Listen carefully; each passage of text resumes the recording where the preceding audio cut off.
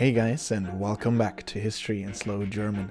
Today we immerse ourselves in the history of the Rwandan Genocide of 1994, a mass killing of Tutsi and moderate Hutu, leading to a humanitarian crisis.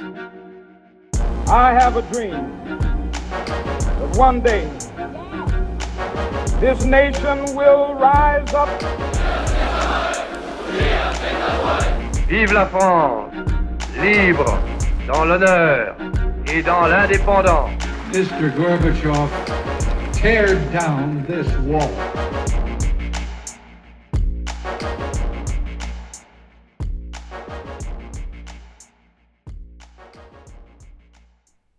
Der Völkermord in Ruanda, der sich im Jahr 1994 entfaltete, war eine der schlimmsten Tragödien des 20. Jahrhunderts. Er hatte seine Wurzeln in ethnischen Spannungen, die Jahrzehnte zurückreichten. In Ruanda lebten zwei Hauptethnien, die Tutsi und die Hutu. Die Kolonialmächte hatten in der Vergangenheit die Tutsi bevorzugt, was zu Spannungen führte. Nach dem Abzug der Kolonialherren verschärften politische Konflikte und wirtschaftliche Unsicherheiten die Situation.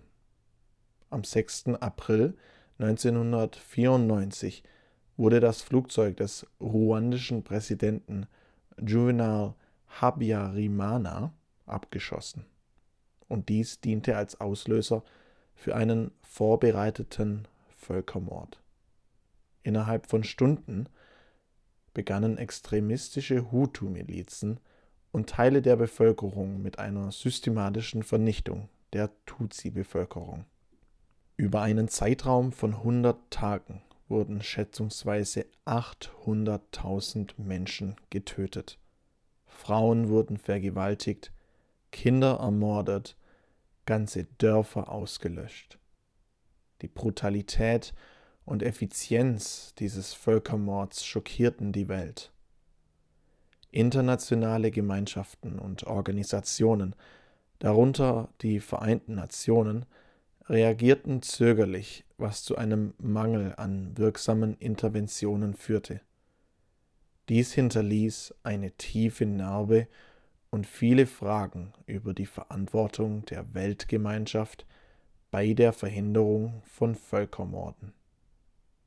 Der Völkermord in Ruanda endete, als die ruandische Patriotische Front, eine Tutsi-dominierte Rebellengruppe, die Hauptstadt Kigali einnahm.